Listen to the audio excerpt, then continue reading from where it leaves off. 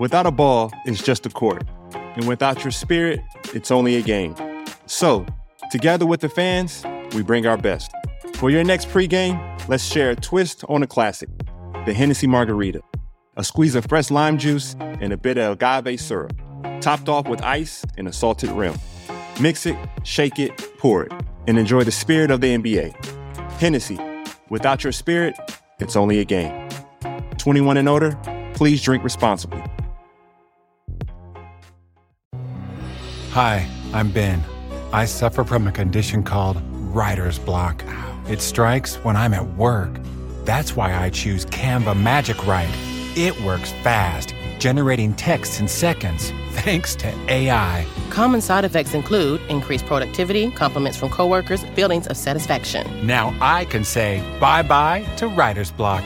Ask your boss if Canva Magic Write is right for you at canva.com, designed for work. Canva. E.T., it's Happy Martin Luther King week. I love the enthusiasm. Oh, no, I was wondering if you was going, if you was reading some shit. I'm like, yeah, it's whatever. Nah, it's lit. It's a big week, man. I'm sorry, Martin. I just didn't want to go to Arizona. Like, I'm looking forward to it. I forgot today was Martin Luther King Day, so I kind of want slap me for sure. But I think the streets, we need to do a little bit better job of promoting. I don't know, once Black Lives Matter fell apart or whatever it was, but I think I should have seen Martin Luther King Day coming from a mile away. I'm not going to lie. But I'm definitely appreciative for what he did. How do you feel about it, Dre? We used to call you a mixture of Martin and Malcolm X. So what do you feel about the Martin Luther King? You feel me? Well, I actually went to work on MLK Day. Ooh. Most people only remember it because they didn't have to go to work. But I feel like it's like, you know, the duty never ends. Duty never stops calling, I guess. Right. Happy Wednesday, y'all. Welcome back to another episode of Point Forward. Exciting conversation this week, as you can all tell. MLK week, a beautiful thing. Shouts out to the NBA. We always have our slate of games on the Monday that Martin Luther King Day is celebrated on. And it's always some great games. Atlanta usually plays. Memphis usually plays. Memphis has the largest African-American population out of all the NBA teams. Oh, wow. Okay. Yeah. And then what about DC? They have to play too, right? DC plays. DC always has a well. game. Yeah. Yes. Yeah. DC always has a game. We came from Portland one year, right? And I think we played them on MLK Day. So obviously that time difference is 3 hours. So I remember showing up. They're like, yo, we'll get in Saturday night. That should give y'all enough time to get acclimated and, you know, wake up. So they're like, on a game day, you basically got to be up at like 7:30 a.m. East Coast time, which is like 4:30 a.m. our time. So they're like, yo, come to film, come to shoot around, all this stuff. So I just remember everybody being like, bro, I didn't go to sleep till I couldn't go to sleep, but I didn't go to sleep till like 3. So everybody was on 3.5 hours worth of sleep. Gee, we didn't wake up to the fourth quarter, but man, they must have beat us by 45 points. Like literally, like legitimately. So that's my only bone to pick with the MLK games is making sure you know what I mean? Because that was a big game and like we basically sacrificed a game because we were basically playing it, fucking preparing at 4:30 a.m. our time. That's a bone to pick with the schedulers. And that's an interesting DraftKings call out early in our segment that if you look at the schedule, sometimes it will give you some insider information on how to bet on the game. Hell yeah, bro. Because I could have told you that. I'm like, niggas finna do what? For who? Like, man, if Dame and CJ ain't got it, that's dead. Because this is where y'all supposed to average 60 together. This is the day. It'd be like them games in like Denver. That's when I'm getting shots up. You like, man, hell no, G. I'm tired. Like, why do I have 10 shot attempts in the first half? Like, you know what I mean? And they trying to get their breath. It's like, no, go be Superman. All facts, as well as this week, we are talking All-Star voting. The Celtics, they do have the potential to man a whole starting five lineup to the All-Star game. I'm into that. We're going we want to break down, does that mean anything for them as potential champions or their run to the championship? Obviously, it should. We've been seeing some of y'all commenters, the tweeters and deleters. We will be addressing a few of you. Evan was trending for a hot second on Twitter. We will dive into that. I thought that was really funny, by the way. Well, that's what I said. I'm like, damn, you niggas, man, I can't wait to get on my platform and talk to. I thought it was tight lit too, but who cares? I really didn't care. I'm like, man, mind y'all business. God damn, I can't just drop comments in the comment. I mean, it's a good compliment, but like, I had to turn my comments off. That's that much. Lastly, don't worry. Chop it up with our guy from way, way back, before those who drafted him saw his full potential. Nikola Vucevic will be joining us today from the mean streets of Chicago. We got a chance to chop it up with him, sit down, talk about his amazing career.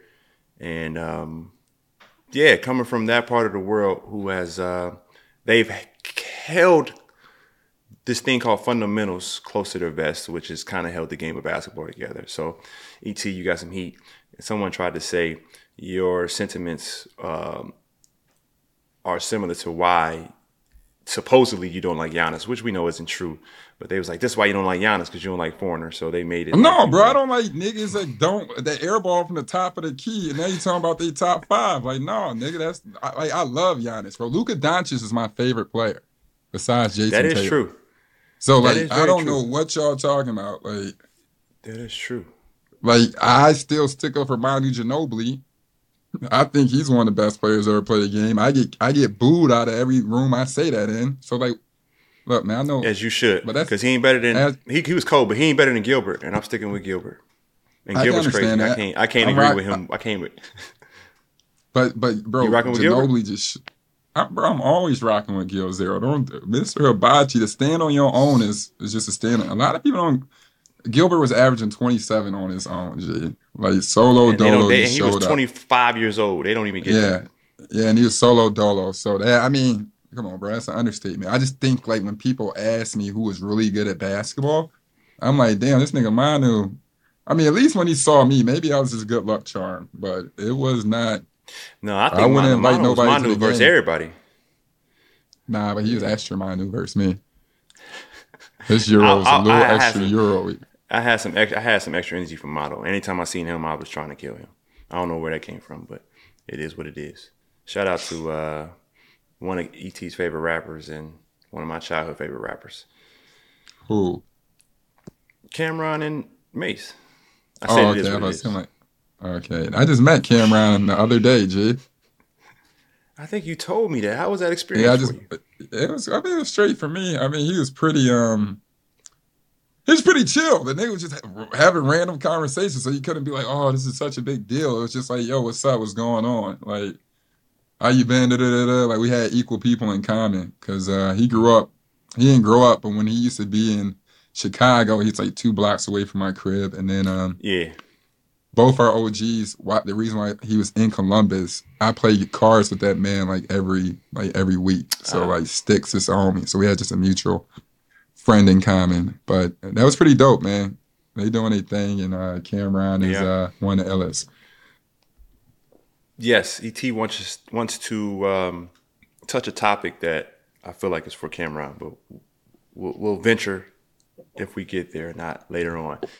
What topic is that? Spo. Oh, yeah. Oh, yeah. Okay, yeah, perfect. Let's get into that. Yeah, that's real. Before we dive in today, just a reminder that we currently are cooking up 2 drops a week, one on Wednesdays and then another on Fridays, which will be focused on culture and business endeavors. Hope y'all start. Just learn, people, please. Make sure that you're subscribed to Point Forward wherever you're listening to your podcast, and follow us on all social channels at Point Forward so you don't miss a thing. Now, you already know what it is. Point Forward is presented by DraftKings Fantasy Sports.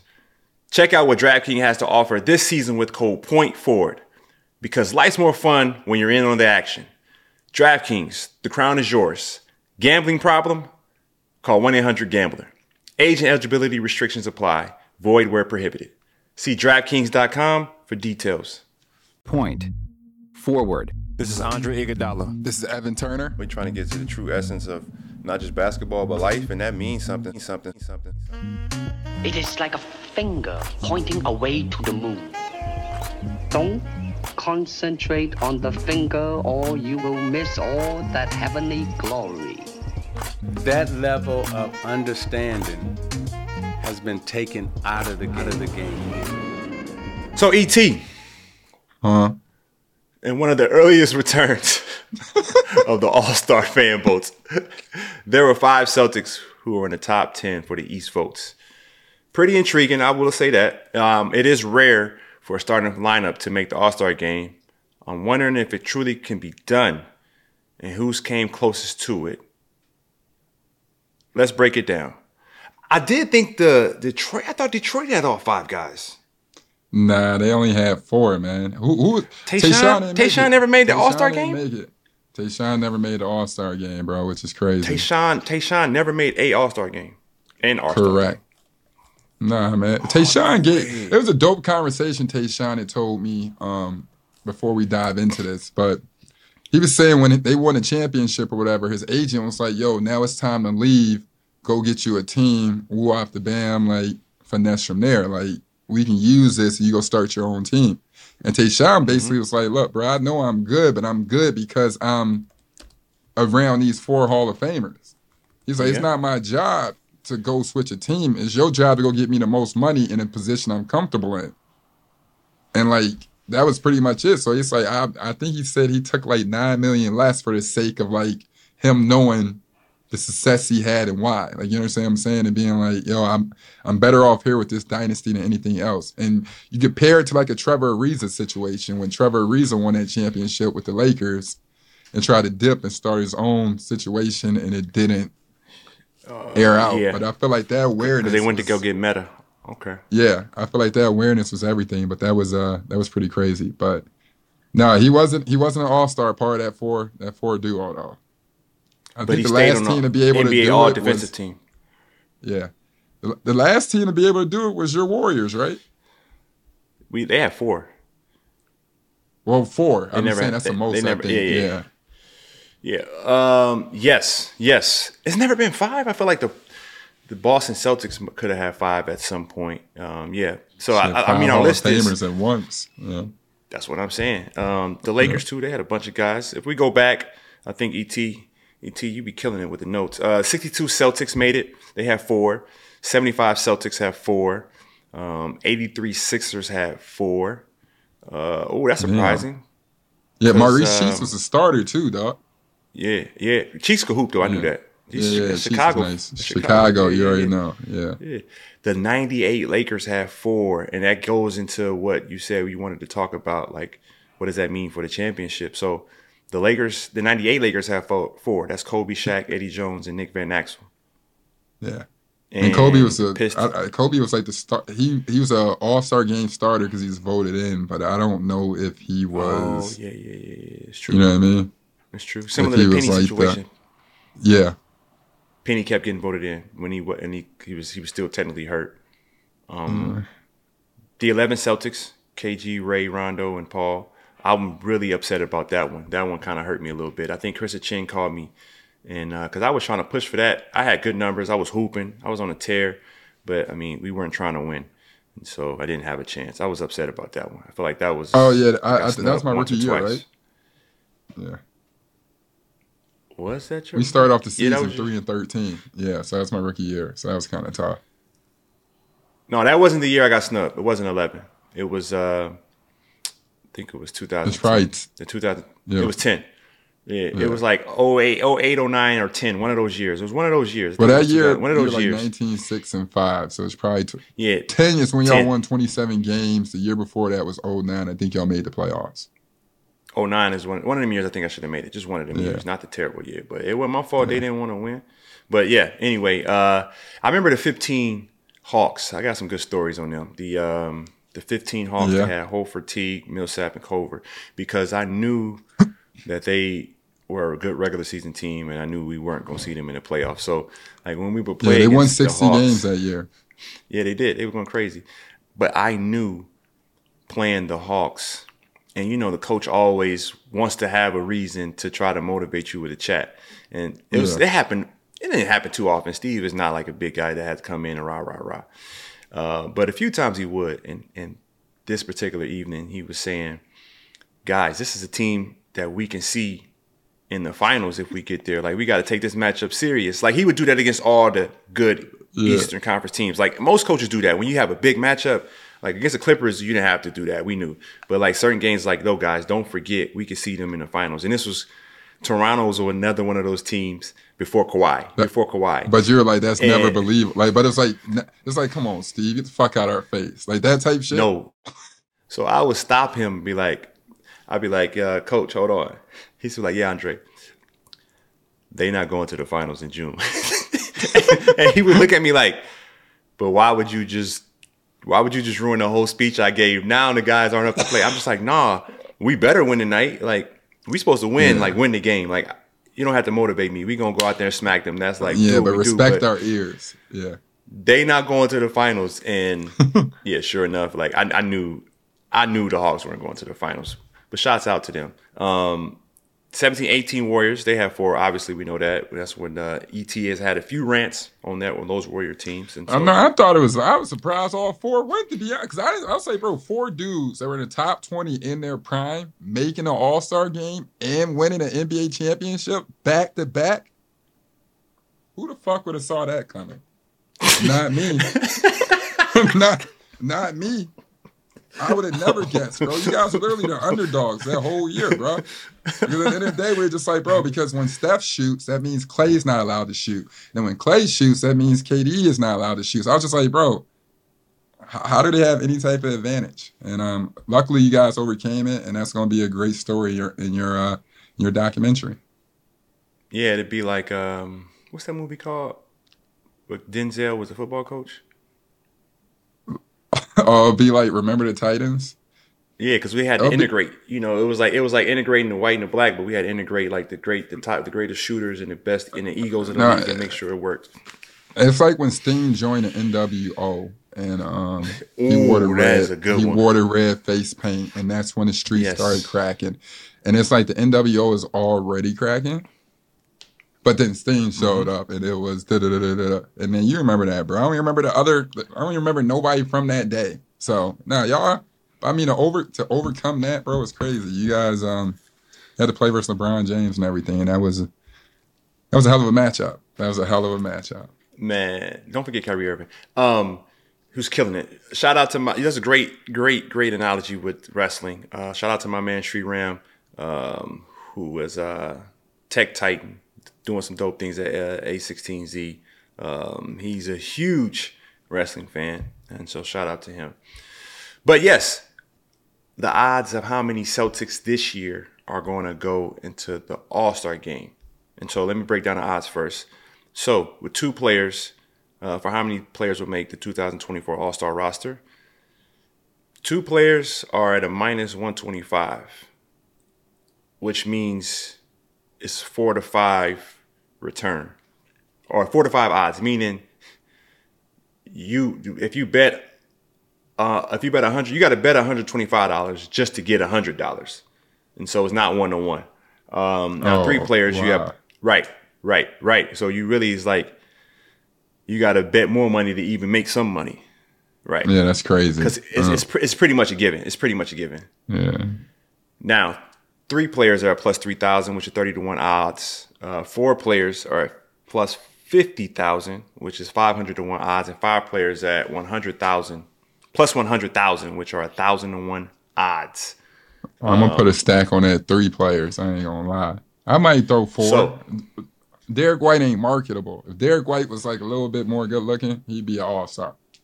Yeah, but Derek White is gonna make the All-Star team this year. Over Porzingis? Like, think about this, right? Here's what I'm saying, right? Because we probably will have to, if you want to do it right now, we can go over the whole Eastern Conference roster. I'm just saying, like, over Porzingis. Porzingis got to make it.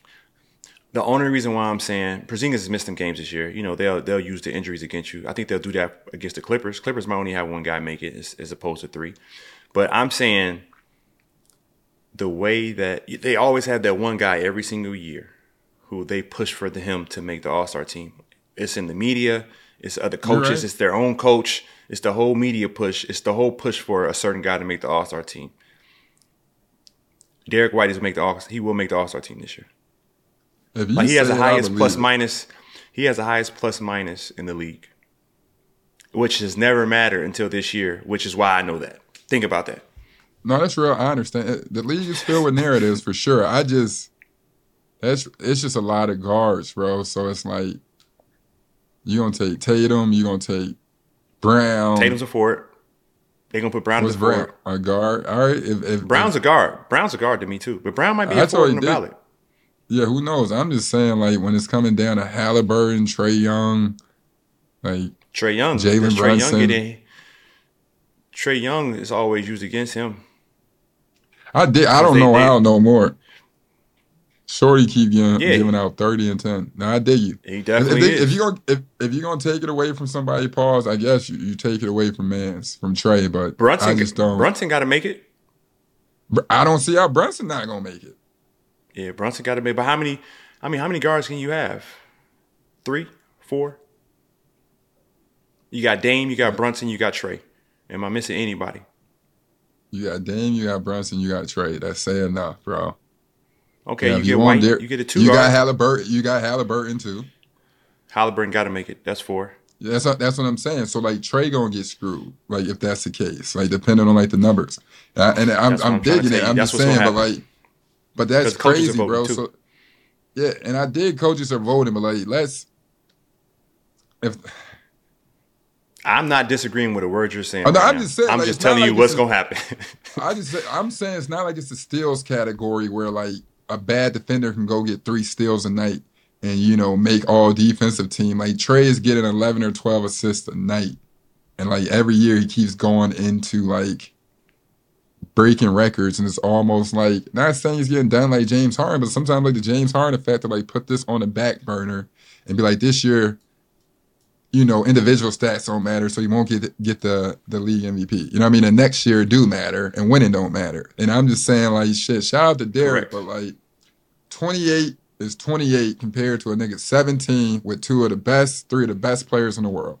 Like, now we screaming this out. Should Chandler Parsons be arguing that he should be an all-star because he's the 4th best option, averaging 15? Who? You know what I mean? I'm saying back in the day when Chandler Parsons was the 4th option. I heard you. But I'm just saying in general, like when we're sitting here, Derek might be doing his 16 ain't better than Trae's 28 and 12. And I love the storyline, but shit, you sending the 3 people the reason why they won. And Jaylen Brown is considered a forward, and I have 2 other guys. I don't know how we didn't say their names. Donovan Mitchell and Tyrese Maxey. My point is exactly, dog. And Tyrese Maxey is going ham and cheese. They better be lucky Darius Garland hurt. Like Darius Garland go crazy too. Yeah. So like when you're sitting here, it's like, man, I want Derek to make as much as anybody, but it's like Dame is going. That's 1,000%. But the East don't have big. Well, the East don't have bigs though, so that can make up for another. That's spot. why Julius Randle's going to be there. That's why Bam Adebayo's going to be there. Julius Randle's not going to be an NBA All-Star? That's wild. I don't think so. Bam should be.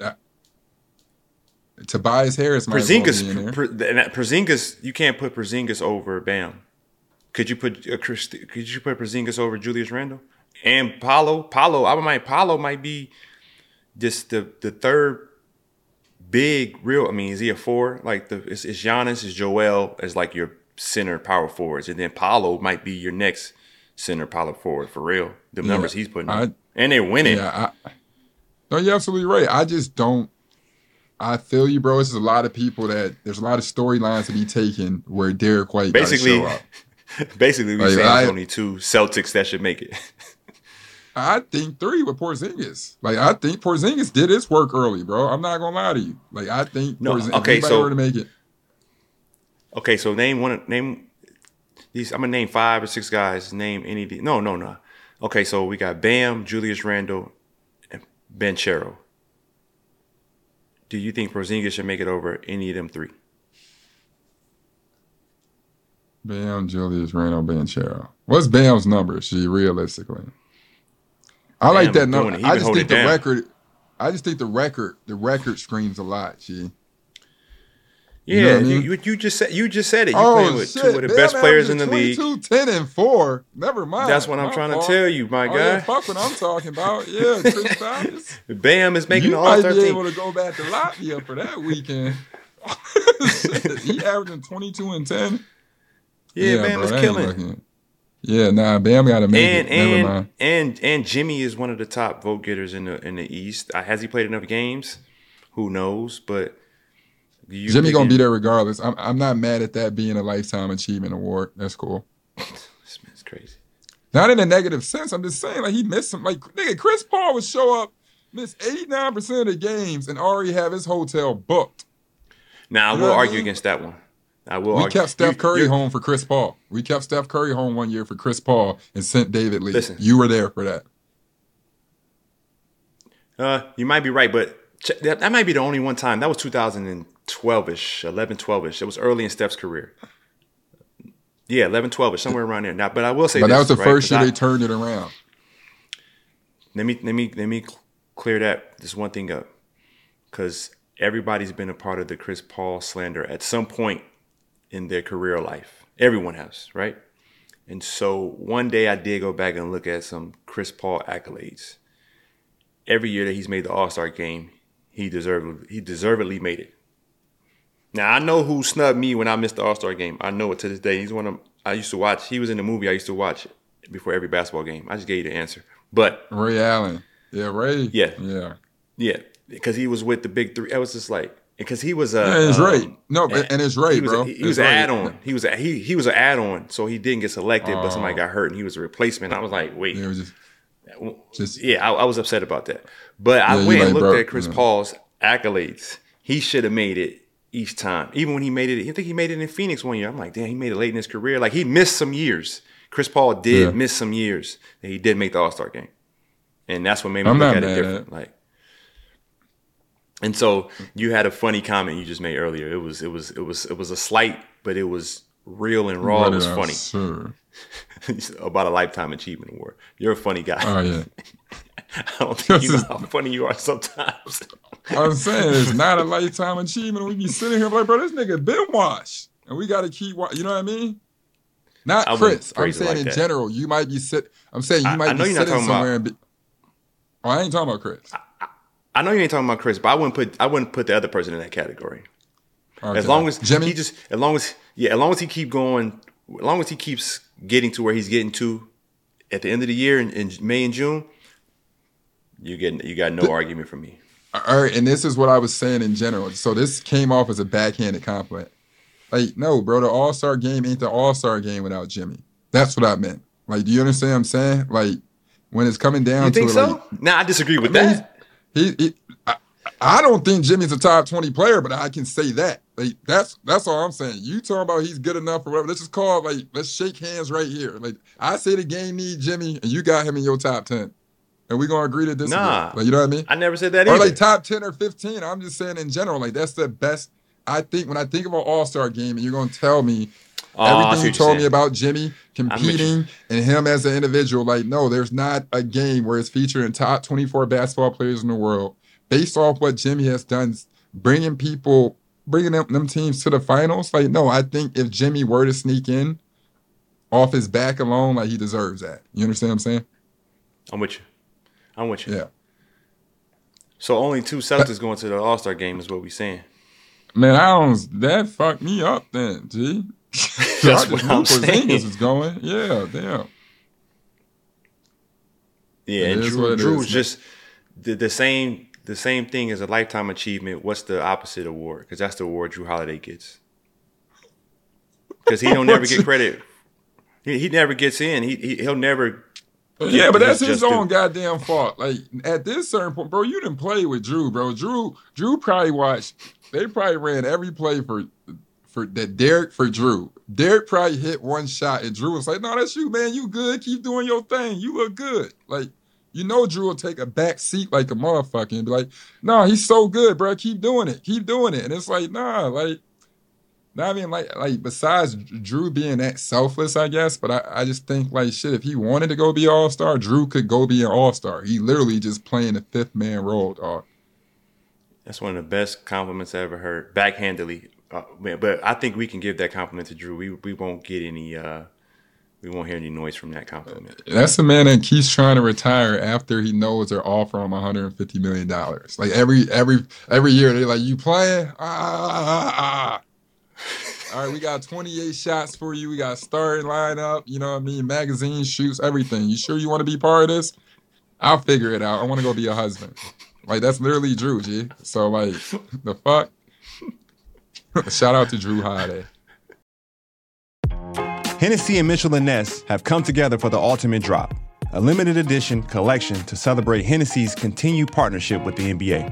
Because some things just go together, like Evan and myself. Hey, man. Remember when we met back in the day at Tim Grover's attack facility? I think it was like 2008. I was finishing up my freshman year, and you were about to prepare to get that bag, right? Yes, my extension year. We met in 2008. In 2010, we fast forward to be each other's teammates. I obviously thought I was better than you. Then the first day of practice, I go baseline, and you Brian blocked my shot before That Brian. was a good block, G. Bro, I remember that. Bro, that was an amazing block. I'm looking like, bro, what just happened back there? And then I'm like thinking something, like talking to my agent, like, bro, you just said I was better than this dude? Look, on the court, you're surrounded by a collection of personalities, egos, and talent. But when the pieces come together, that's when you form a great team. The same thing is true when you mix a great drink. Different ingredients come together for the first time, complementing one another to make something out of this world. And beyond the drinks, this drop with Hennessy and Mitchell & Ness celebrates the intersection of basketball with art, music, and fashion. Elements of culture that represent ways the fans and players pay homage to the game. The exclusive collection will have a limited drop available for both in retail and online. Check out @Hennessy US on Instagram for more information. Hennessy, without your spirit, it's only a game. 21 and older, please drink responsibly. Canva presents stories to keep you up at night. It was an ordinary workday until The Singapore presentation is at 3 a.m. the office was shocked. But that's when we sleep. Maya made it less scary with Canva. I'll just record my presentation so Singapore can watch it anytime. Record and present anytime with Canva presentations at canva.com. Designed for work. Yo, so I was my wondering, goodness. bro, like, obviously they went deeper, pause, on like, what was the odds of 3 teams making it, but say if like 3 players made it, or, you know, the more all-stars that made it, does that higher your chances of winning the championship? Like how high is that? Like, has any team ever done that? You mentioned like 2011, besides you guys, of course, but that was 4 players in the top 10. Obviously, it increases your chances. That means you got all the talent. And in the NBA, as opposed to football, teams with the most talent have the higher chances of winning, and usually do win it. How many guys were on that All-Star ballot when the Lakers had 5 Hall of Famers? You talking about with Gary Payton and them? Or you talking about How when? many? Yeah, Gary Payton. It was Kobe, Gary GP, Payton, Karl Malone, and Shaq. Okay, I guess they wouldn't have had they didn't have another guy that was All-Star worthy. That was only 4 still. And they lost. Gary and They lost in the finals though. Karl. Karl got Them hurt. niggas is Don't old. forget that. Yeah, them niggas old as hell. G, that shit didn't even look right. If Karl wouldn't have got hurt, they might have won it. They went to the finals. Bro, Karl left Utah at year 16, dog. And came in the league at like fucking 25. so you like shit. Like his That was a prime bar. was gone. Like, yeah, his Yeah, that's a chances bar. was, yeah, he had his 2 chances, 97, 98, 96, 97. Somebody asked that I feel left out being the 5th guy that didn't make the All-Star team with the 4. Did you? I felt low key. Yeah. I feel like if Harrison Barnes existed, that literally took all the heat off you. Like shit, he started ahead of you. No, this was with the 4 guys. This was with KD. All with the 4 guys.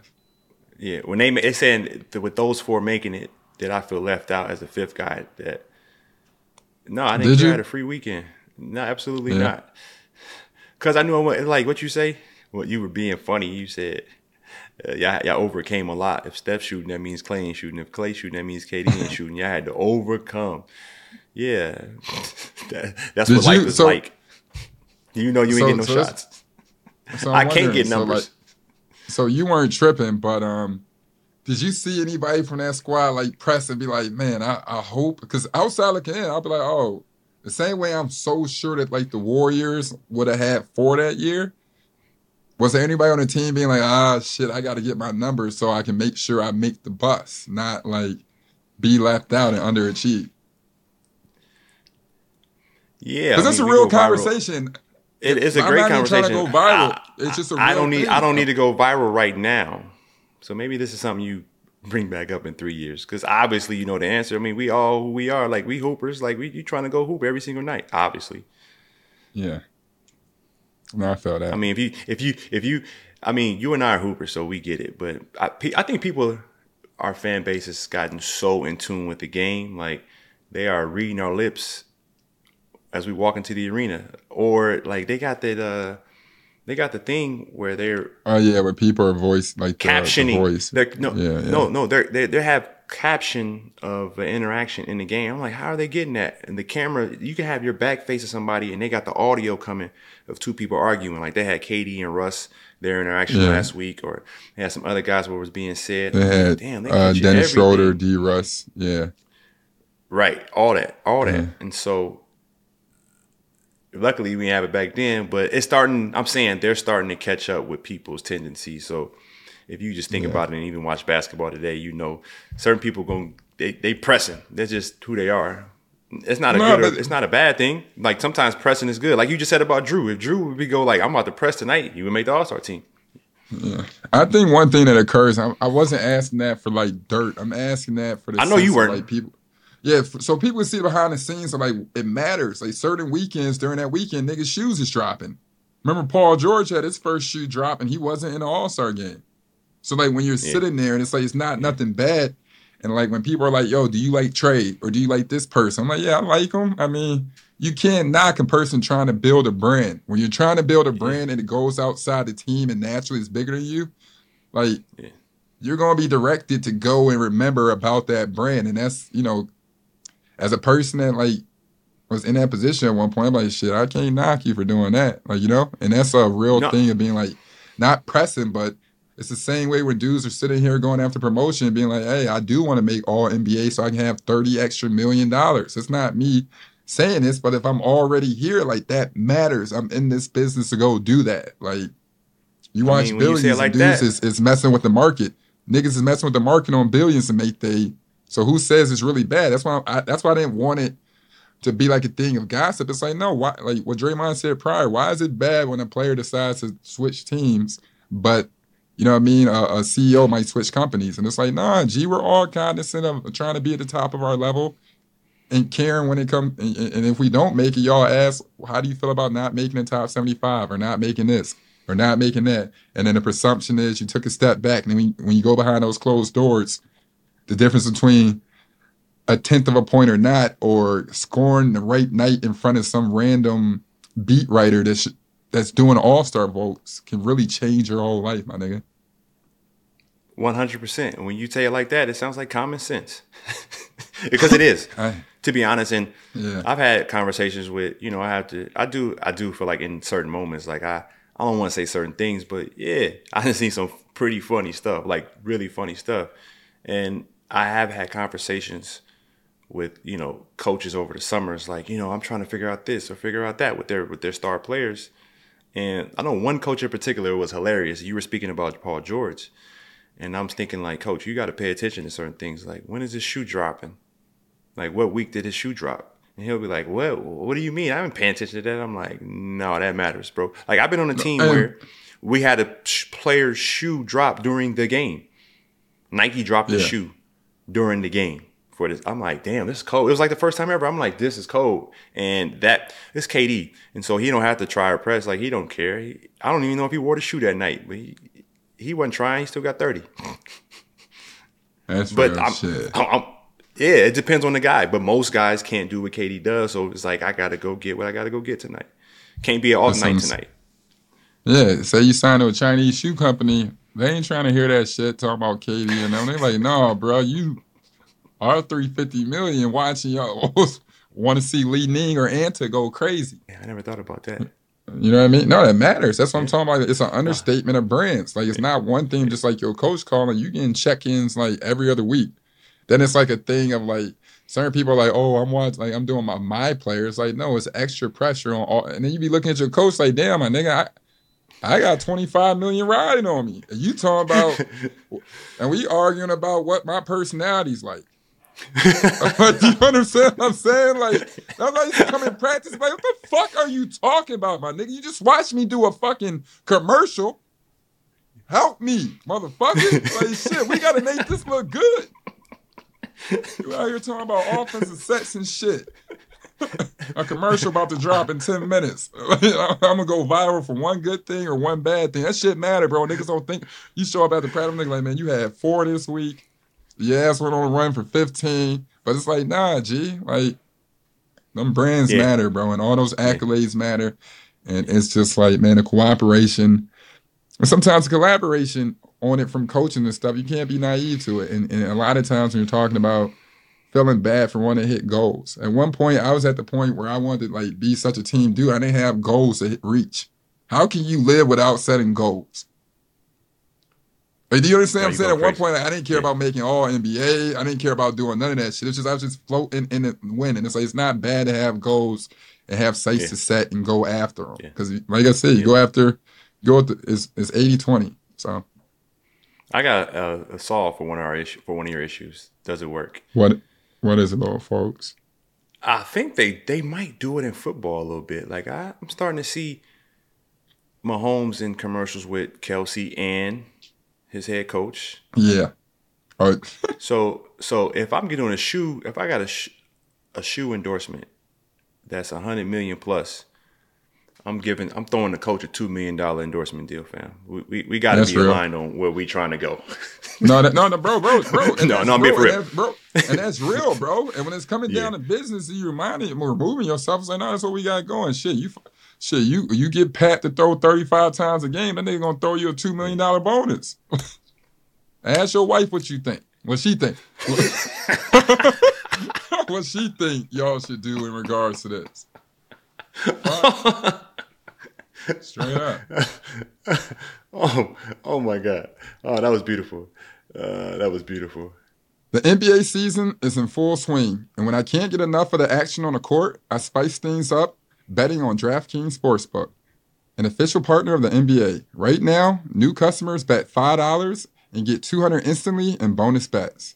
Download the DraftKings Sportsbook app with code POINTFORWARD. New customers can bet just $5 on the NBA and get $200 instantly in bonus bets. Only on DraftKings Sportsbook with code POINTFORWARD. The crown is yours. Gambling problem? Call 1-800-GAMBLER or visit www.1800gambler.net. In New York, call 877-8-HOPE-NY or text HOPE-NY 467-369. In Connecticut, help is available for problem gambling. Call 888-789-7777 or visit ccpg.org. Please play responsibly. On behalf of Boot Hill Casino and Resort, Kansas, 21 and older. Age varies by jurisdiction. Void in Ontario. Bonus bets expire 168 hours after issuance. See tkng.com/basketball for eligibility and deposit restrictions, terms, and responsible gaming resources. All right, we have a new segment that I can't wait to get into. This segment is based on a broad range of things from the comments and tweets you sent to us, or basically just any type of word on the streets. Let's get straight to it. So, E.T., you made some headlines with the situation that happened with the Toronto Raptors versus the Los Angeles Lakers. Mm-hmm. I was surprised to see it, but I wasn't. It made me a little nervous because, and I think America in general doesn't understand what the word woke means. They've turned the word woke into something that it isn't, and they made their own version of it, similar to everything else. Yeah, it's a get back. Woke is just like a tattle back, like stop punching on me or don't punch down, like some weirdo shit. I don't. To be honest with you, even if we got in trouble for it, you wouldn't saw me miss not one step because I'm like, no, I did not mean it in that regard. So if they think it was hot outside for me, I'm like, bro, it's winter. Because I'm not, fuck, what you talking about? You're going to call me a xenophobe. Like, what is that? Yeah. Who created that? Like, bro, what? Imagine putting it. No, they called you the Tyrone Bisbee. They called you the Tyrone Bisbee of xenophobes. You know, Tyrone Bisbee was a black white supremacist. So you said it on Twitter. You were saying, we'll get to it, but you stated, you mean to tell me, you're saying I'm making fun of somebody that that is the same vein that those that say the same thing about me. Well, no, I basically say, I said, y'all will wash y'all hands just to wipe your ass. So coming from a situation and being like, yo, bro, with all due respect, if you going off on a rant, coming from a nigga like with a different voice, it's like, nah, bro, that rant ain't gonna hit the same. Folks is laughing. So all I said was like, yo, he probably should have had the assistant coach dive into it because it's gonna hit different when you have an accent. And everybody say, "Who you saying?" It's like, bro, I wouldn't know, motherfucker. Like, shit. But that's life in the streets, man. That's 2024. Let's keep going. I feel like we just covered that topic that fast. Yeah, we covered that like a motherfucker. Yeah, marvelous. And it was good to see some heat on you because, you know, I've been slandered for much less, as we all know. Heat, man. There ain't no such thing as heat, baby. The only thing I worried about was like, this is what I'm really worried about. So somebody must have posted something from like a fake like Udonis Haslam page, right? Mm-hmm. So like I go back and like Udonis like, bro, worry about yourself type shit. Like you do you, like woo out the bam. So then I send like 2 or 3 more like little jabs. So then it turned out not to be Udonis's page. So basically I just gotta stand on it when I see the nigga. And that's the scary and that's the scariest part about this whole thing. Is literally keeping that same energy and looking that man dead in his eye. So yeah, that was my only scare. I'm like, fuck, I just got into it. Udonis. It's like Udonis or, you know what I mean? The other people that cancel you. I'm like, I'm definitely scared of Udonis. And I be by myself all the time. So I'm like, bro, they gonna catch me the first day. He looking for people in grocery stores when he 85, so he's serious. Man, he was mad at Bill Russell. He was mad at Bill Russell. I mentioned that. He was like, you saying they get hype? I said, bro, you put out a release saying fuck Bill Russell. You talking about get hype? Like what are you talking about, OG? And then it turned out not to be that nigga. So I just gotta be ready to fight when I see him, and that's it. But was he right? Coach Darko was Coach Dark like what are his sentiments? No, absolutely. I think he was right when he said a few things. For the 23 fouls in 12 minutes is aggressive. Mm-hmm. I think one thing that he said was like, why do they have to win tonight? That was powerful. Like tonight y'all decide. No, that was real. He's like, so what? So they've been losing and everything. So y'all just decide for sure they have to win tonight. And I understand his frustration because it was like, hey, man, 24 free throws compared to 1. The only funny thing about it was when LeBron was like, shit, I thought they fouled and we didn't. That's something I would say. They fouled. They fouled and we didn't. And then they got the brush in his scalp. Bro, the fact that man was brushing that shit, bro, is crazy. Shout out to the GOAT, bro. That's how long he been playing. A lot of y'all that been hating on Brian and like trying to make like fun and shit, like go back to 03. Brian had one of the greatest hairlines of all time. You know what I mean? Buddy, the responsibilities of the world, the NBA, the game, bro, that's gonna wear you down, bro. Trying to break records and shit. You signed $90 million. The second he signed $90 million, shit started creeping back ASAP. The top 5 scorers of all time, they got with the hairline. Bron, Kareem, Karl Malone, Kobe, MJ. Man, Karl Malone got early. Shit, and MJ, you do that. MJ got early. Some niggas MJ got it like 25. Karl shit was back here and edged up like this and that one. What he did have a good, I don't know if he S-curled that thing or not, but yeah, he had a little curl, Karl. He did. He had one of them. Oh, I do want to go back to coach, right? This is why I can never coach. ET, I swear to you, I've thought of this too many times. I've sat on the bench a few times and thought, if the referees was just on this straight nonsense that we feel they are on, right? Like, and in our opinion, like, though tonight y'all on some nonsense, we ain't gonna win tonight. I literally would be like, yo, my young fellas, go get y'all some good run. I'm talking about from like 5 minutes in the first quarter on. Like, y'all play the rest of the game. We just gonna get some good run tonight because we know what time it is. Not in terms of like there's something happening, but if I ever get that feeling, of course. Like, yo, y'all, come on, man. Like we came to work like y'all did. I had to tell the ref one time, like, listen, our minutes matter too. And this is before Black Lives Matter. This is before Black Lives Matter. I'm like, listen, I think I might have told the story before. Like, hey man, our minutes matter too. He's like, what you mean? Fam, all of us, we trying to make the team. I'm trying to make sure I keep my minutes. I'm trying to get a rhythm for the playoffs because these are the only minutes I'm gonna get some shots up. Hey man, I'm at work right now too, so respect my minutes. And he was like, I never thought about it like that. I appreciate that. We had a very, very heart-to-heart, eye-to-eye conversation. You know, it's the truth. Because I go 3 for, like, I had a chance to go 3 for 6, and you don't blow the whistle, and I'm 2 for 6, I'm going to kick your ass. Like, that's the difference between 33% and 50%. But, like, you joking shit, it's like, nah, bro, like, don't forget the middleman. Like, shit, we be fouling each other and fucking each other up, too. You call a foul.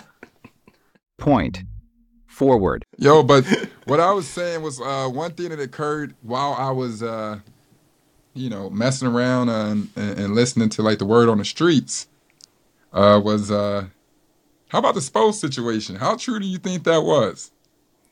I don't know what you're talking about. You're going to inform me. I don't be, my ear isn't to the ground as close as it used to be. Yeah, well, I was in the fields. You know, I stay in the field. So I heard a little bit of everything. But that's here nor say, but whatever. So long story short, apparently Coach Spo just signed that $120 million deal. Shout out to Coach Spo. Very deserving. I see people that I love when people get a great pay raise in a beautiful city. It's like I envy them, but I'm like, man, you better ball. You better do your thing. You know what I mean? That penthouse better be right. You better be living. If I show up, you telling me you got a stopwatch with a motherfucking like Toyota Corolla with cotton seats, like that's when you should get your punk ass robbed. But long story short, I believe Spo wouldn't do this. Apparently, they're saying they waited to offer him the contract extension until his divorce is final. Oh, he got divorced. He got divorced, which is pretty low key too. But they said he got the contract extension after his divorce is final. You know is that not crazy? What? So now that we have our Friday drops, which is business and culture. Yeah. Are these business lessons that we're learning here? No, that's what I'm trying to. I'm asking the same thing. It's definitely ain't chivalristic. Is that a real word? It definitely ain't chivalry, but it's some. So, I got some really good. I don't know if I should give away this game. I got some really good advice from. Obviously, I didn't listen. But wait, I did. And no, it doesn't matter. My situation's different. My wife can have half. Like, I ain't tripping, right? Yeah, I mean, you've known her since she was 9. I mean, all things said on this podcast or put us under the influence of saying things that we shouldn't say. That's my asterisk on that. But yeah, I feel you. Separate from that, Richard Jefferson told me, get married in your last 2 years of playing. And I was like, what you mean? He said, even if you sign a prenup, she's still entitled to half after y'all get married. Okay. So he said, why get married before your prime earning years or before your first big contract? Because she's subject to half of everything else after the fact. Now, she's not subject to half before y'all got married. That's what a prenup Well, you're going to get married because you want to be a good guy. Yeah, but you could be a good guy and get half your stuff taken. Both of those can be true at the same time. Feel me? No, I'm just saying. No, I feel you, King. I was just saying that's the words I heard right before my niggas got tricked to the altar. Oh, you a good dude, huh? Okay. All right, yeah, right. You different. All right, you done with the games. All right, cool. There we go. You get married at 23, man. Good luck, man. And so I guess I can't come back over this house no more. But keep going. And so I'm saying, that was the advice he gave me. He said, you do all your prime earning years. He was like, right now, you can just be together, because there is something called common law that you can get a prenup for. And I apologize, ladies, for, giving the game out, but it needs to be given the way the game's being played based on what I see. And so you can, and then once your last 2 or 3 years hit, you're on the vet minimum. Now, okay, we can part ways with this. If we ever part ways, hopefully we don't. And so, yeah, you make strategic timing decisions on, if you can, on how you can get paid based on your earning potentials. And that seems to be the case here with the Miami Heat and their extension of Eric Spoelstra. Point forward. We headed back home to Chicago to chop it up with the one and only Nikola Vucevic. We had our friends and family out. Super dope, really unique rooftop studio setup. You will be hearing Chicago in all of its glory. Sirens, helicopters, and all. Sort of like Grand Theft Auto. In addition to that, we feel like it fit the scene that was set with Vucevic's amazing story from childhood, growing up with a professional basketball parent, and a horrific scene of an accident that could have possibly kept him from being who he is today. We hope you all enjoy the story. Every time I meet somebody from the original Yugoslavia, you think if you guys were able to play with that team in the Olympics, would y'all be able to win Great question. an Olympic? And if so, who would you put on that team? Who would be the starting lineup? And you got to think, who would that be? Luka Doncic? Yeah, Luka, Jokic. Probably, Bogdanovic, both of them. both of them, yeah, too. And Zubek? well, Jokic is the 5. The 4 would be Mirotic? Yeah, probably. Well, yeah. Mirotic If you go like EuroLeague players and all that, I don't know who would play the 4, but let me see who. Mirotic probably started the 4 unless you like went really big and like maybe put Would you start? me and Jokic or something. Yeah. But I still think the U.S., if they brought like the best big dogs, I think it'd be tough for us to still beat them. Over you don't think Yugoslavia would have a chance? I don't know. U.S. when they bring their best player, it's tough, man. I mean, because you got like Kevin Durant. you got like Steph skill, Curry, athleticism, like IQ, LeBron all of it in skills, one's crazy. like we're not as athletic. Like, I mean, if we slow the game down over one game, you never know. But I think like U.S. will probably still be the favorites. Which, by the way, I think the U.S. should start bringing their best players to the World Cup, because if you're the U.S. and you're like the basketball powerhouse, you can't finish 8th and then 4th in like 2 So, but we here with Nick Vucevic, our guy from Philly. Philadelphia, old We teammate. go way back. Way We go back. way. A lot of people don't even know I played for Philly, which is crazy. People know he played for Philly. A lot of people don't know I played They for don't Philly. know, bro. He barely played, bro. When we I went was on there that for run, like 6 months. yeah, when he went on that run, he was in Doug Collins' doghouse. So Yeah, towards the end. Yeah, Yeah, towards So the do end. we had that conversation today? We're definitely gonna have that conversation. The first question, I think people don't know that you played in Philly. But I remember when you left, I was like, man, Buddy just got transferred. Like, he's going to survive, bro. He's going to be successful. No, bro. we knew he was good. Yeah, we knew you were good, but I just knew, like, when you left, I knew you were so deep in Doug Collins' doghouse that when you got traded, I'm like, good for him, because it would be over for him if he came back. It was a weird like year for me. Like Doug loved me from like the first workout he saw me. He was Yeah. like, "We want you." Like first time he saw me, and then like when I got there, like it was weird because it was lockout year, so I didn't have like summer league. I didn't have like the whole summer like camp, all that. It was like always like kind of congested. I played overseas and I came like next day just practice, so I was kind of thrown into it. But I played well early on. I don't know if y'all remember, like I got hurt in Miami. Yeah, yeah. And like I strained my quad, and like the doctor said it wasn't like anything. So we go to shoot around. I'm thinking I'm fine. I try to shoot, like my knee gives in. Yeah. So I come off.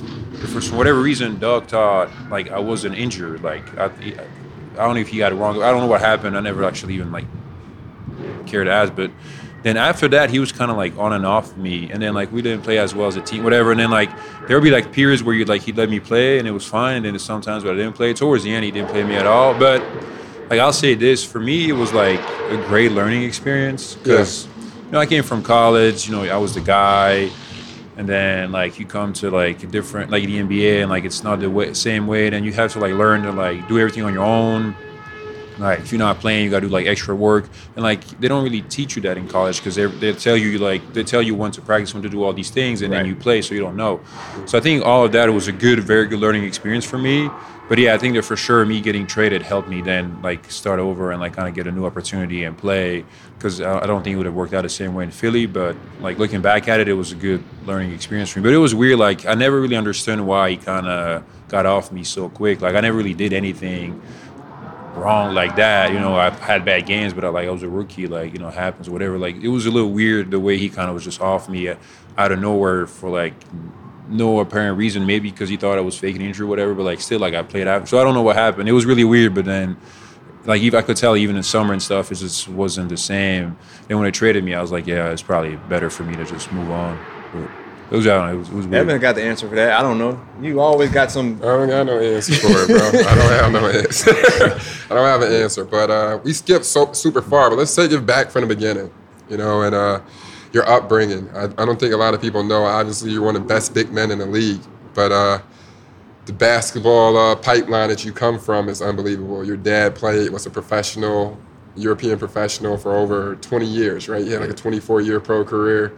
And your mom played for the Montenegrin national team, correct? Yeah. It was the Yugoslavia national team back in the day. Yeah. And you spent most of your childhood in Belgium, right? Long time ago, yeah. So let's take it back there from watching your dad play basketball, you first touching the ball. Yeah, so my dad played.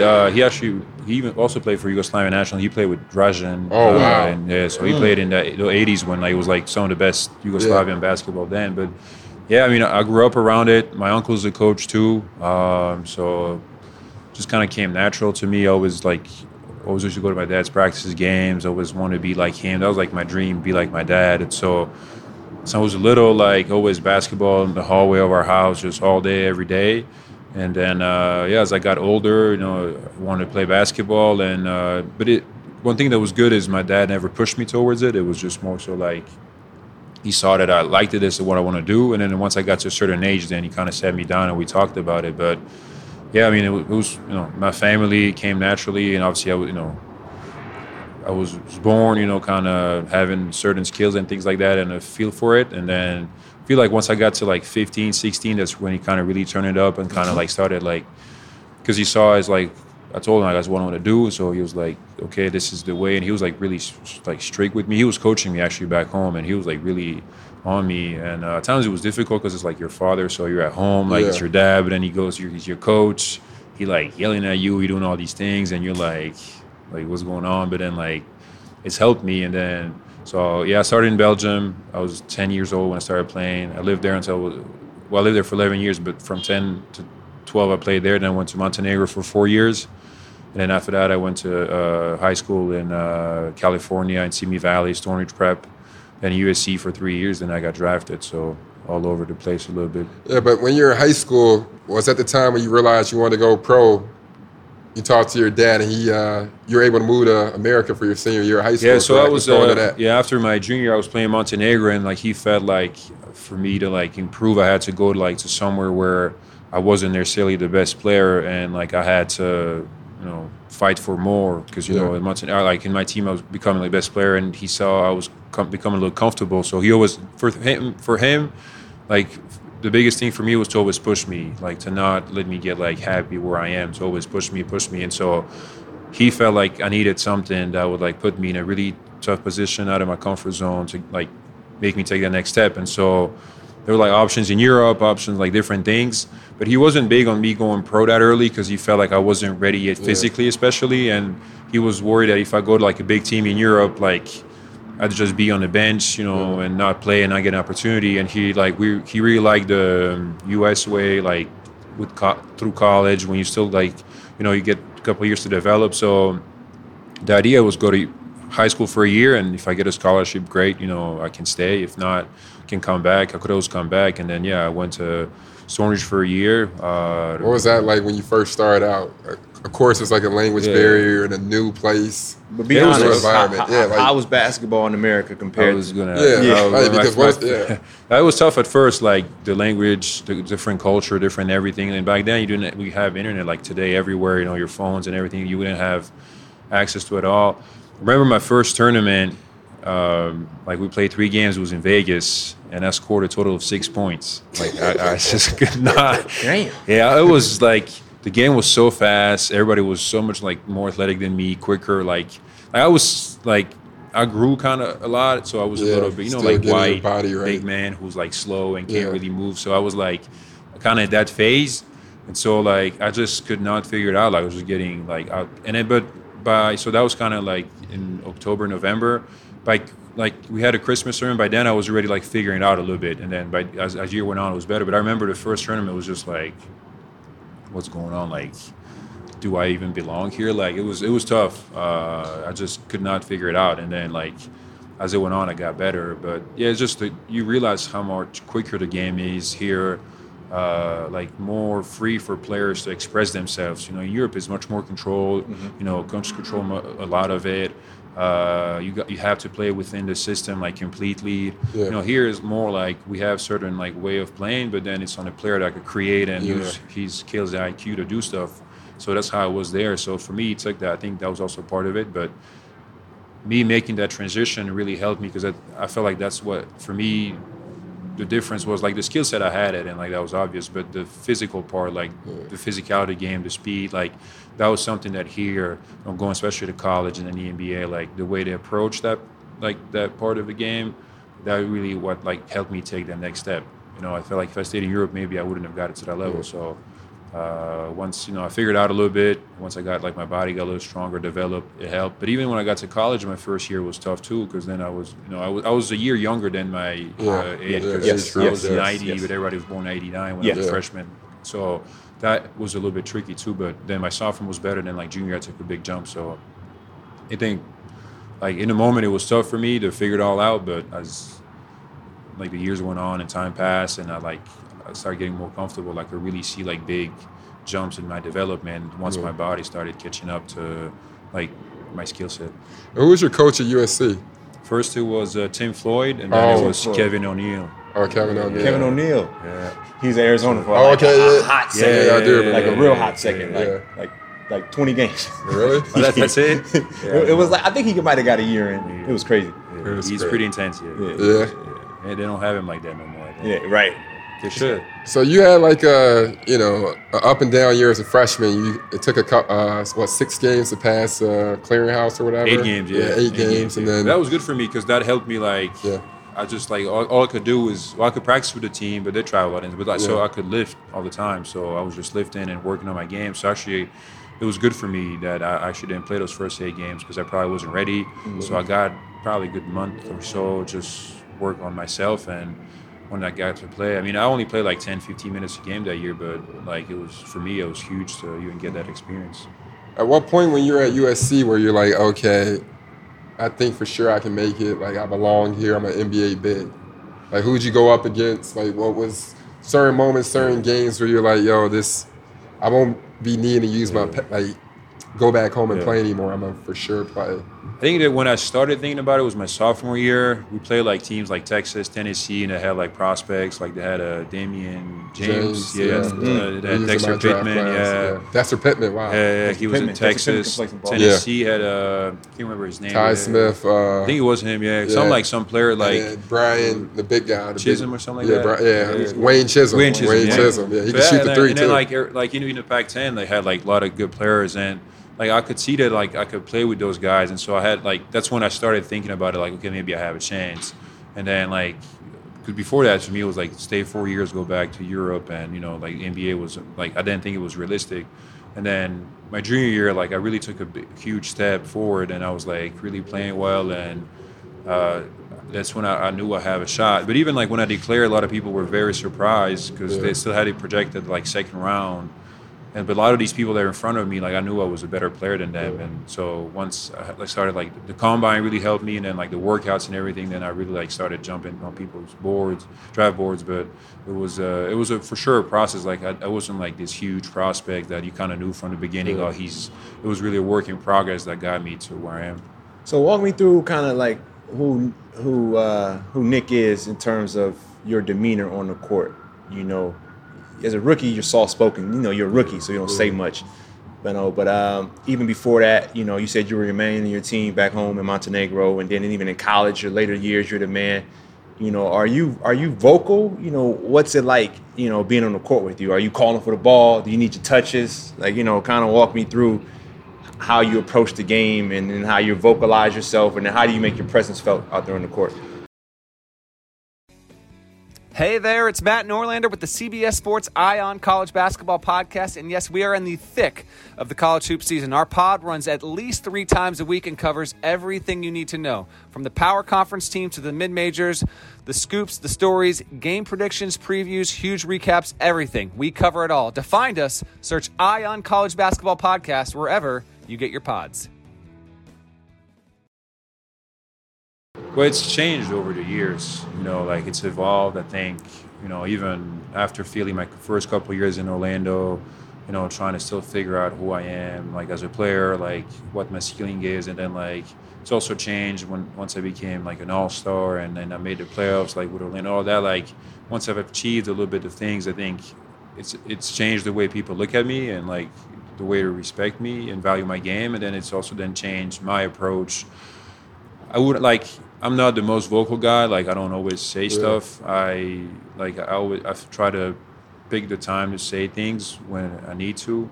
I try to like mainly lead by example, like through my work and my approach of the game, and that's something that I'm big on. That I really believe in. That's I think goes a long way. I think the talk, if you don't back it up, eventually kind of dies down, and people don't listen anymore. So that's a big thing for me. But I still say I'm mostly calm, like on the court, quiet, but like I'll get get pretty upset at times and things like that. That's kind of the Balkan part in me. We all have that. You see, look at Jokic, Luka, and all those guys. We have that in us. But competitive, but we don't always like show it through our emotions as much. It kind of comes out at times. But I'd say just mainly like lead by example and trying to do the right thing always, and do it that way.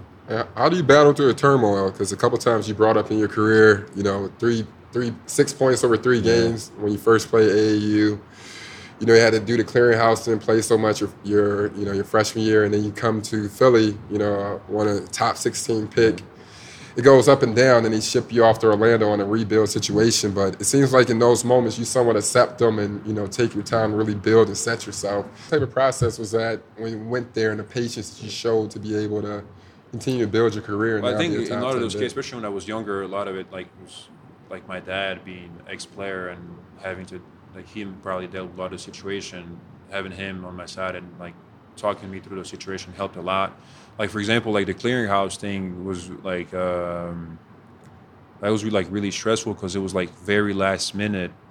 Even like not only for the basketball part, but even for my grades because they didn't accept all the grades. Mm-hmm. Oh, okay. Then like it was like back and forth. I had to take some extra classes, but I was on a time limit.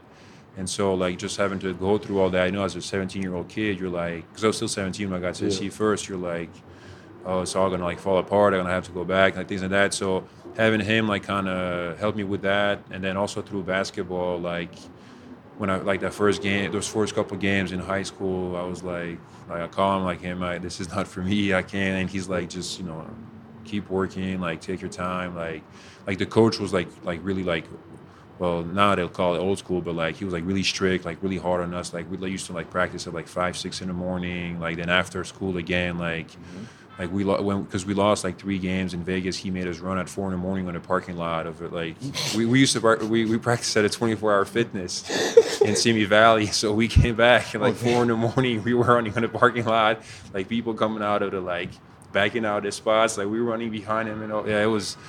So I was like, man, he's crazy. Like, he hates me. He's always pushing me and things like that. And he's like, that's because my dad would be like, that's because he believes in you. If he didn't care, he wouldn't say nothing to you. Like, He wouldn't waste his time on you. So each situation that happened, especially when I was younger age, I would always, like, talk to him. And, like, he would always find a way to kind of get me through it. Same, like, in Philly, when it wasn't always going well. He's like, it's part of it. Like you're on players, just stay with it. It happens. And like so, it's just kind of him being there. That's really what's helped me the most. And as I got older, then then you start to figure out and learn to just be patient and work your way through. And but talk about that time in Philly because we all been traded from you played for the team that drafted you the longest, but sometimes you get traded from the team that drafted you. What mindset did you have when sometimes it's kind of like a dream deferred, and they kind of like just send you somewhere, and it's like. When you weren't there next year, I'm like, damn, so he just gave up on Nick, I guess? Like, what type of way did you feel? Were you just grateful in that sense? Because for me, I thought it was a good thing. Like, at that time, I wasn't, because I think they signed Kwame Brown. They had re-signed Spencer. They had Lavoy Allen too there. So like Doug told me like I was gonna be like fourth string. So like me playing was like really small chances. So when he traded me, I was like, well, I'm going somewhere where there's no big man. Yeah. So I'm like I have a chance to play. So for me, it was good because I just felt like in Philly, like I said, I don't know why, but for whatever reason, he didn't believe me in me anymore, which was really weird because he was so high on me. Like literally the first workout he saw me, he told me, we will pick you if you're there at 16. He literally told me that. I remember being in the gym and he came up to me and he's like, bro, I know who we're getting. And I'm like, who? He's like, he's 255, 7 feet. You know, long, like, unbelievable shot, unbelievable touch. And I'm like, who is he? He's like, he's from USC. I'm like, USC?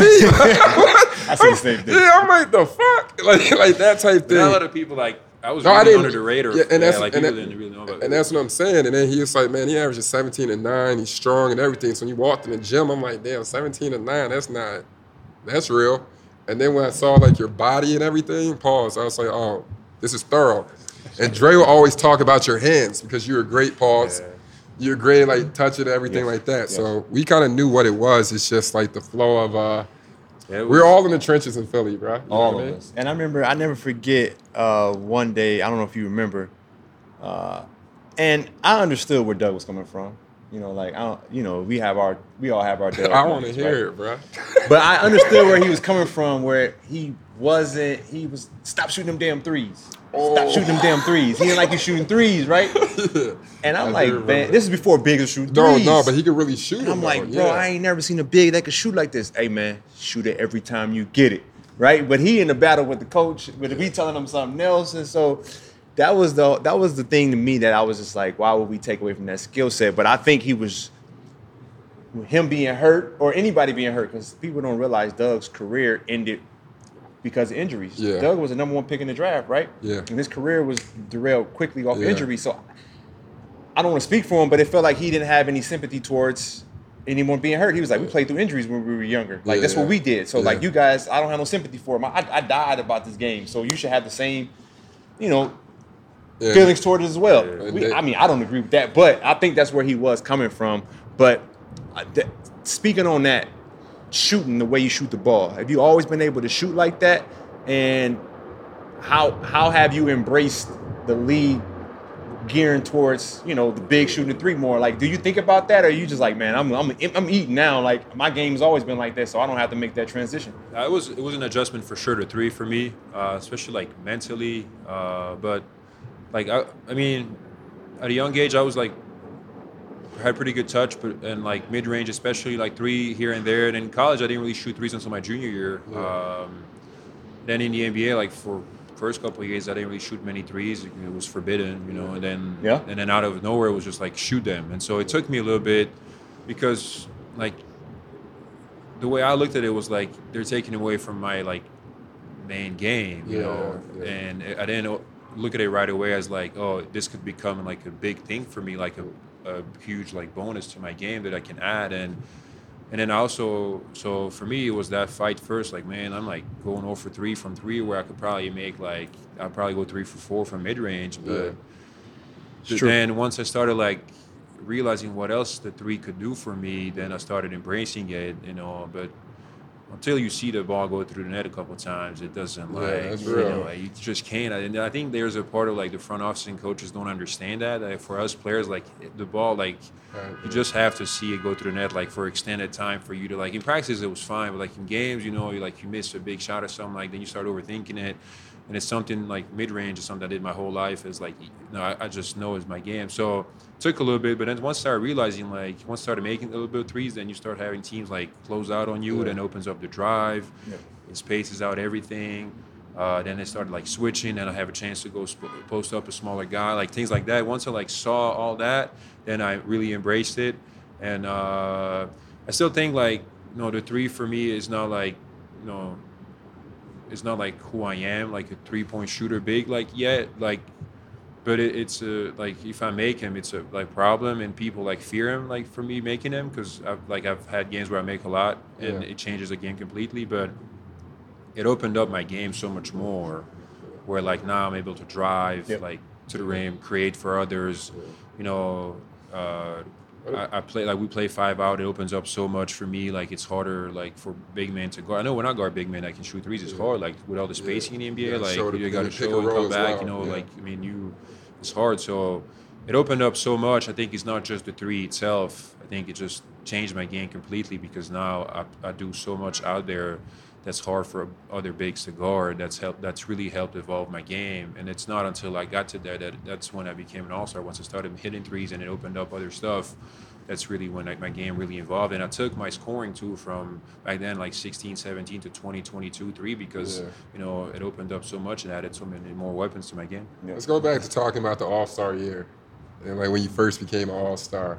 What was that like? When did you know? Like, did you kind of feel something switch where you're like, yo, I might fuck around and be the best, one of the best bigs in the league? It's only 24 all-stars, and it's right? only 24, yeah. I mean, for years I felt like I was close, but just in Orlando we weren't ever like our team record wasn't there. Like I had numbers that other big men that made it, but we weren't winning, so I never really had a chance. But that year, that was the first year that Clifford came in.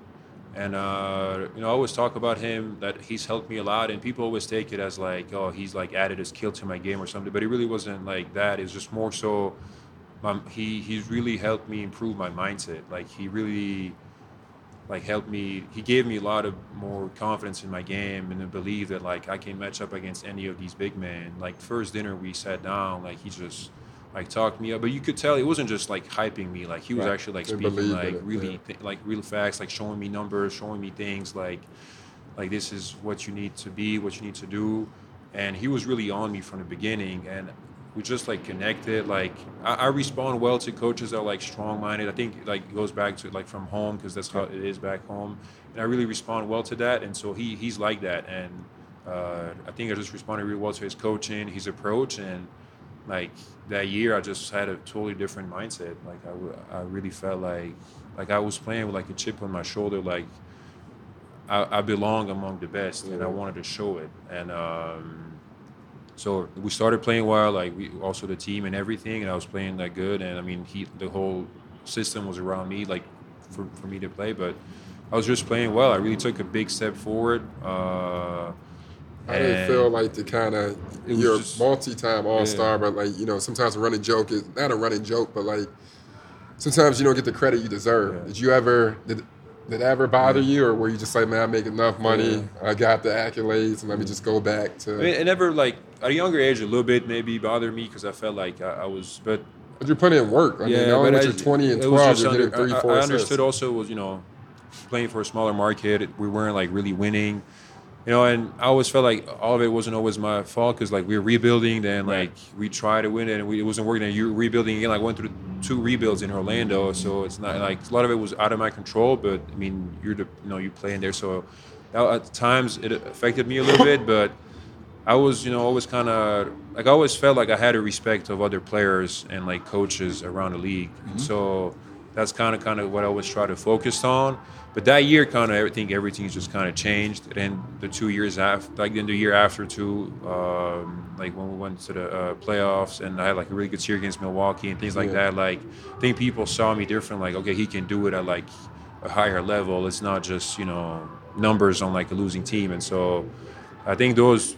Like the first year I became an all-star, the next year, and then the year after that when I became an all-star again, like those 2 or 3 years really changed people's perception of me. But I mean, to me, it was always like, at one point I was just like, man, I know how much work I put in, I know what I like bring, and I know like I can play against all like these best players in the league. But it was more for me like I wanted a little more like of the winning and getting to the playoffs and getting like that. Because I needed that for myself to kind of confirm that like I can do all that at an even higher level. Because it's different. It's not the same. Now you getting 30 rebounds in the game, right? 29. 29, yeah. What's going on through your mind? That was just Miami, right? Yeah. I never forget. You did it a couple times. Like, you was looking at 30. I'm looking like, how you do you look up and are you watching like, all right, I'm at 20? Because Loon got 20 rebounds. He was like, man, Loon got 20 rebounds. That's insane. It's 29 rebounds. He know he I didn't even know. Man. I swear I didn't even know until like Euros know they numbers, man. Let's not play. No, I mean You know your numbers. that dog. game, Let's not lie, bro. No, I promise you. All right. Like most of the games, yeah, you look up, you see what. But like, I swear that game, I had no idea how many rebounds I had. Like for whatever reason, I never looked up. I didn't know. Like we're playing Miami, they're like undersized a little bit, and like, but I don't know. I was just like one of those games, like a lot of rebounds came my way, and like there was like one or two instances when I had like there was one instance when I had like 6 offensive like tips in one play. Like I think it was on a missed free throw or something. And, like I kept tipping it in, and I got like 6, and then like I ended up scoring, things like that. And I don't know, it's just the only time I knew I had like a lot was I think it was an overtime game, and somebody came up to me and was like, "Hey, you need like X amount of numbers to pass Shaq."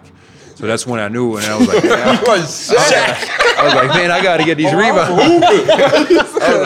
I got to get these like couple more rebounds, and then like once I got 29, it was big. Yeah, that was. I really like during the game. I didn't feel like I had at no point like I knew I had like probably a good like close to 15, but I never knew I had like until that guy told me I had like 25-6. I had no idea. I want to go back to something you said earlier about like, having success on a bad team and, want to prove that you can win. But you start off on a good team or a decent team. A decent team where you're able to make like the second round of the playoffs versus the Celtics. Yeah, Game 7. We were 2 Rondo threes away from being terrible TV and playing versus the Heat. And I was wondering, you hear that age-old debate where people are like, would you rather have $100 million and no ring or $50 million and a ring? So like when it's $200 million no ring, and $50 million with a ring. That's a crazy number. I know what I want. You gotta take it to 100. Yeah, that's what 200. Fuck all that. Yeah. So what I'm saying is, when it came down to it, and you hear a lot of people say, I want to win, you were able to build up your confidence, build up your reputation, and kind of build up your game in maybe 4 or 5 or 6 years of just losing. Like, and now you're in a situation where you're able to know yourself, add value, and be in a position with the Bulls where you're able to win. Would you change anything about that, or would you want to go to? I went to the playoffs 8 out of 10 years of my career. You went damn near all the goddamn time. Now I'll tell you, like 8 out of 10, I much rather went.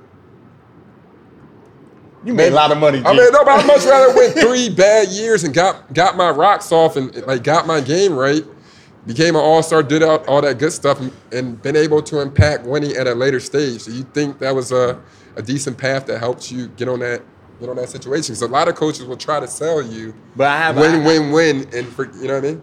Tell me. Before he answers, I will say this about the Euro guys, right? Like I do think y'all be counting your stats. Let's get that out the way. Nocioni, shout out to Nocioni. But they got to play for their country every summer. That's real. So they have to play basketball. Where does this thing come that we count our stats? Euro? Because we play with y'all. Yeah, we play with y'all, bro. Stop playing, bro. I do not do that. I promise. Nick.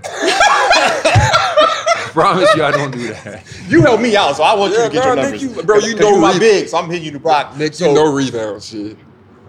You used to be when we played with you. I think you should be able to count your rebounds, though. I'm not bad with Philly, it either. what do I count? 4 rebounds? No, you had a couple 12 and 10s, bro. You were balling. I had 2 double-doubles in Philly. You were balling, bro. And you went for that double-double. No, I swear, bro. I don't count. No, that's real. If I did, I would not be able to play. Like the way I can't play in a way where I'm like counting like. But y'all got. I'm saying I got your back, and I'm agreeing with y'all. Euros. That's y'all argument that y'all got to play year round. Like y'all don't really get time off. Yeah. And so, like, I feel like they have to play like basketball all the time, and it's like no choice. Yeah. And so I feel like it's different when you're having a conversation where it's guys like, man, I'm about to get my money so I can chill this summer. Like, man, I got to go right back and play. No, that's so you always staying in shape. Yeah, that's right. Yeah. You just always there. I mean, like I don't think I would like change anything about like what I did. It's just that was my path. It's the way it was for me.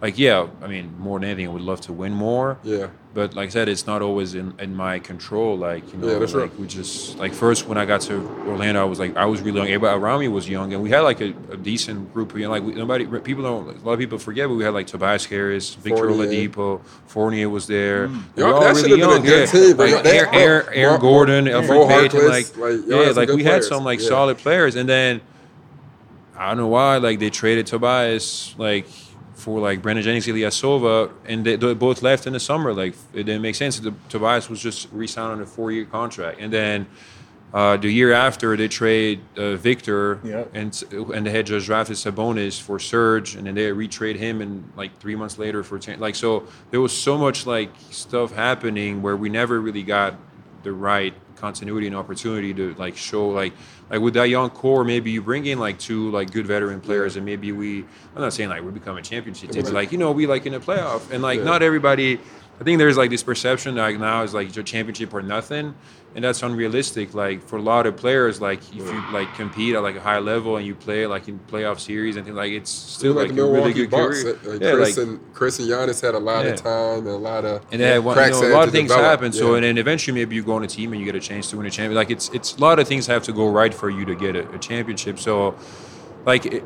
Only thing I wish like maybe was different that I had a little more wins early on in my career, because the losing does take a toll and like it builds up bad habits, and like whether other players be like, man, shut up, you lost. Like you just like no matter how much stuff you do, like you still losing, so it's not like the same. And then so that's what I'm saying. Until like kind of Cliff came and he completely changed not only my mindset but like the approach of everybody, and like for us to make the playoff that year was like huge, and it just changed everybody's mindset from there. Like we always wanted to do that, even if we were just 7th and we lost to Toronto 4-1. Like for us it was big to even have a chance, and then next year we lose to Milwaukee.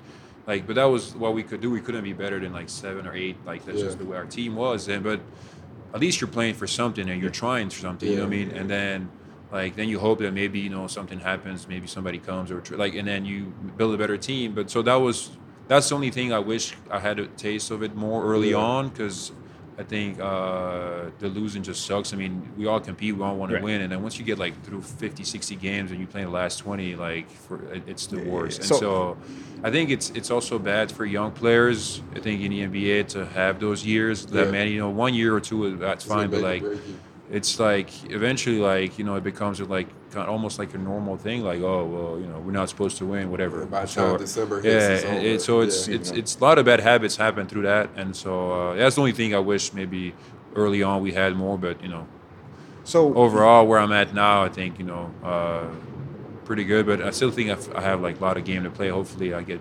Well, you we went through an historical moment in like NBA history in the bubble.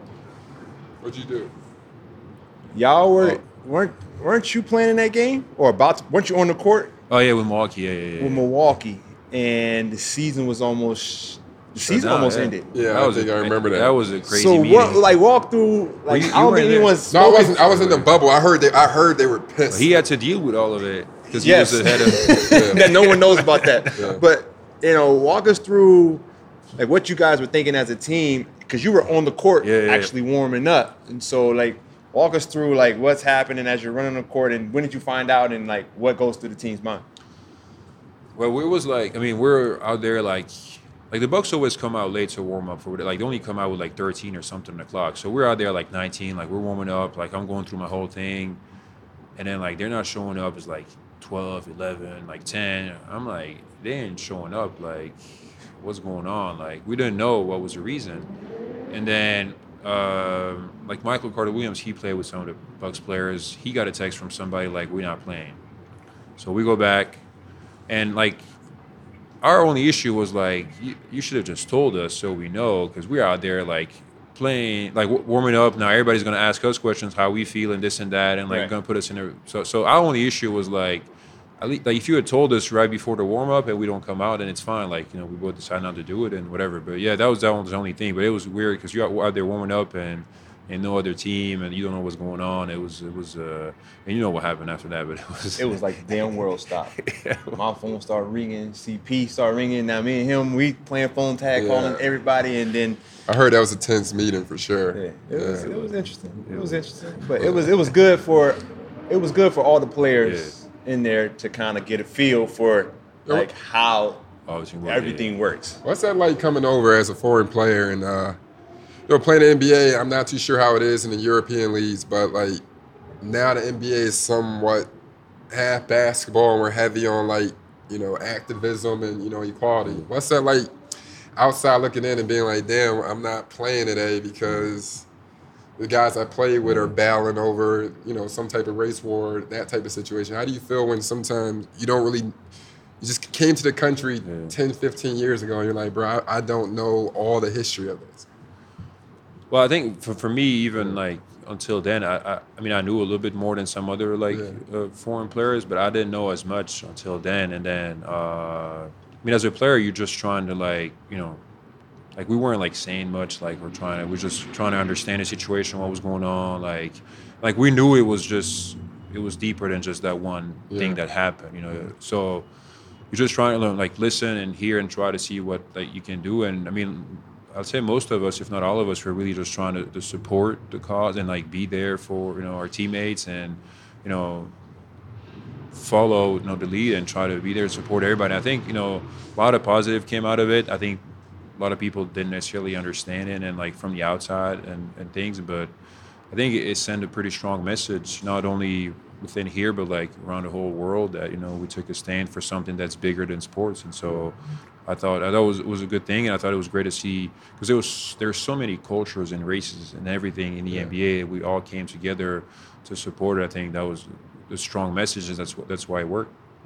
And do you kind of have that same situation when it comes down to like the Balkan boys? Because you guys used to be Yugoslavia, but you see sometimes even at the bubble, you're having dinner with Luka, you're having dinner with Jokic, you're having dinner with Bogdanovic, Nurkic, and all those guys.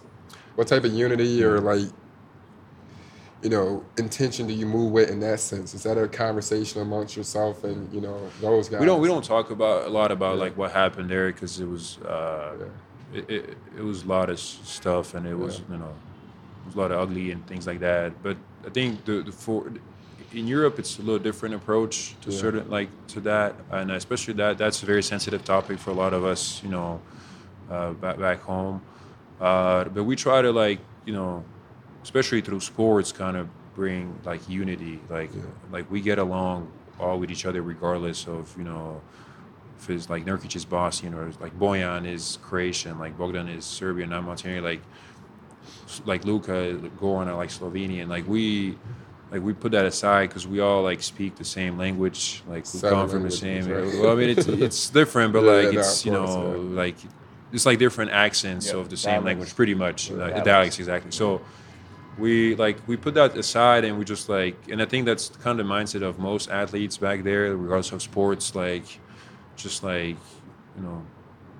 come together, and what happened in the past, sure, you can't forget that, and it's a big part of history, but we got to move on and try to fix things that were wrong. And I think us as athletes, we can do that by just being a good example. So we don't talk about it as much, but we try to just be more hey, we get along, this can be done. And I think people have starting to do that more and more also back home. I say we do Ryder Cup, since we get our ass whooped. We can destroy it. We should do Ryder Cup for basketball. And this would be two perfect countries.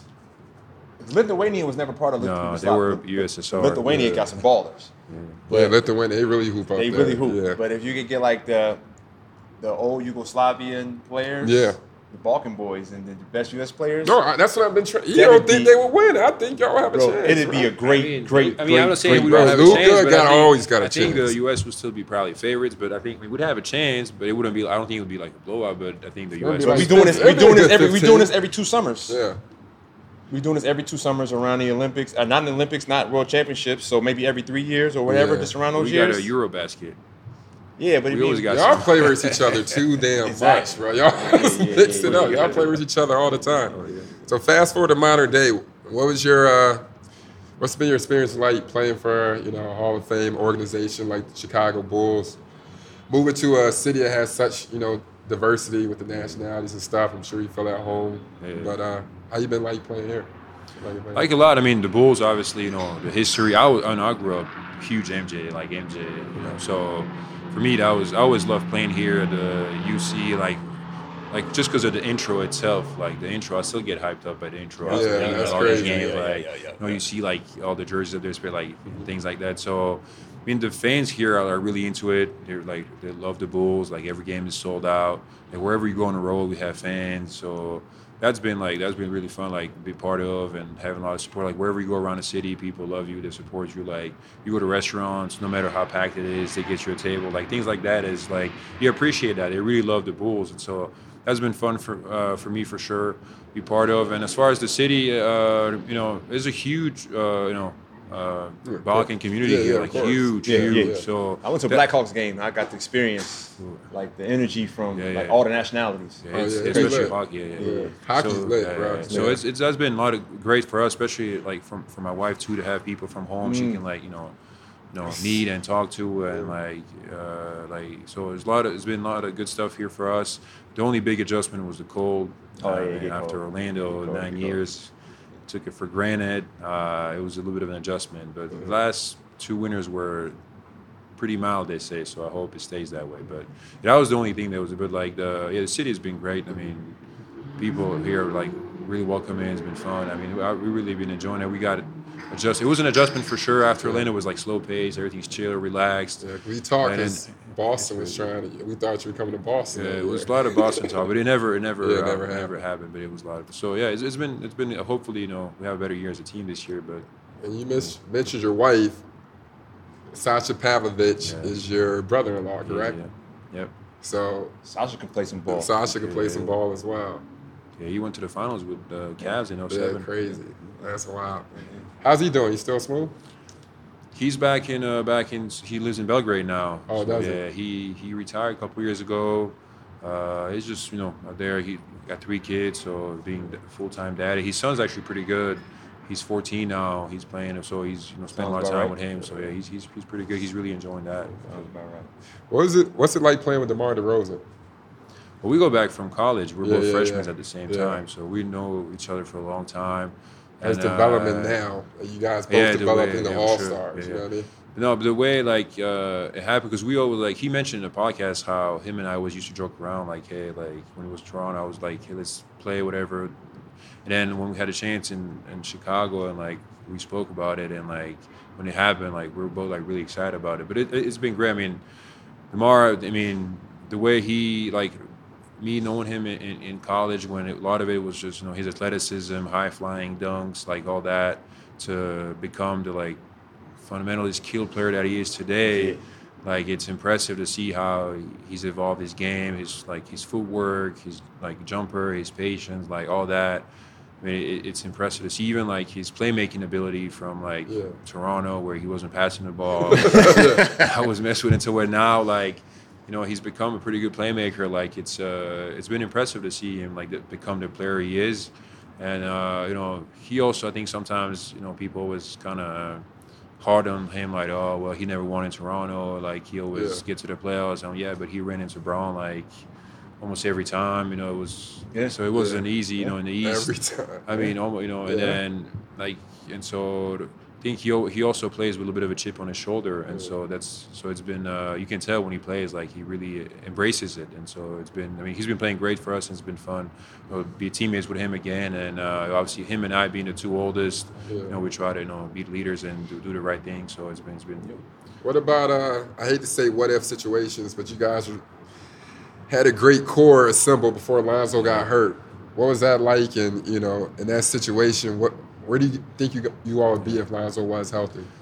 Yeah, that was I mean, the way we started that year, there was so much hype around the city. I was hyped. I was man, because the Bulls made moves after such a long time. They signed players. It was, and then we started off great. We were first in the East, just playing good ball, and then first Zach was dealing with his knee. He was kind of in and out, and Lonzo went out for a while, and I think it's just it's completely changed the way we've had to play since then, And I think last year what was tricky, we always expected Lonzo to come back at some point. At first it was January, and it was maybe All-Star break, and then it was he's out. So we never really made the adjustment he's just out. Let's try to find a way. It was always kind of let's play this way until Lonzo comes back, and then when he comes back, then he'll do his thing. I think for what Lonzo was, huge for us was, just.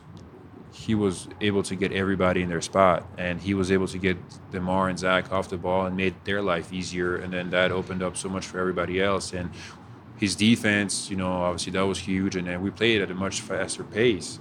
And so when he went out, then you had asked DeMar and Zach to like handle and play make, which isn't really what they do as much. And so we had to completely change the way we played, and we just never were able to do that. So I think this year, hopefully, we understand he's out.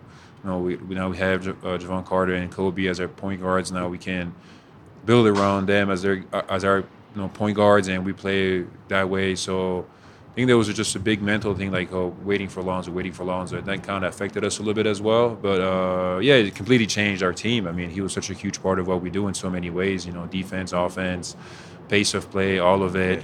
He's like one of the most unselfish players I ever played with. Like there was even to a point where you're like, you got to shoot. Like he was always trying to like pass and get everybody involved, and like super easy guy to get along with and play with. Like just wants to make everybody else happy around him. And so like as a player, that's all you want in a point guard. Guy that just pass, and he was one of the best ones. So big loss for us on many different levels on the court. But now that we know he's out, it's on us to figure it out and play without him. Well, we wishing. You got to tell this story because I don't think many people know. Nick was a survivor of a train crash, right? Oh yeah, like a train crash that killed 400 60 people. 60 people. Yeah. Back you home, go through that. I remember when you told me the story. I'm like, damn, for real? And he's like, that's OD. Yeah, a lot of people know. It was in 06. It was back home. So we were under 16 team and under 14. We went it was like winter break, so we went in like mini training camp in the mountains. So on the way back, we took the train to go back, and like the brakes stopped working. But so since we're coming down from the mountains, like it was downhill, and like the train in Montenegro is like up high in the mountains, like it's very like tough terrain, like it's not easy to access to. So like first like the train starts going, and like we don't know, like first we're because so train stop was like stopped for like a good hour or so, and we're just like what's going on, and it started going. We're like, all right, finally. What we didn't know is the train started going because the like emergency brake or whatever that the train, whatever, how do you call it, conductor, driver, whatever. Yeah. He they stopped working. He couldn't get him to work again. So the train starts going, and we see like the people that work in the train like panicking, like going through the train, and we're like, what's going on? And like the only answer we got is like, it's not good. So now we're out in the train waiting, like something about to happen, like train. Like a crash or something. We don't know. So that went on for a little while. Like I don't know how long it was exactly, but like for a little while we're just going with like no brakes. Like the train there goes about like in miles, maybe like 20 miles an hour.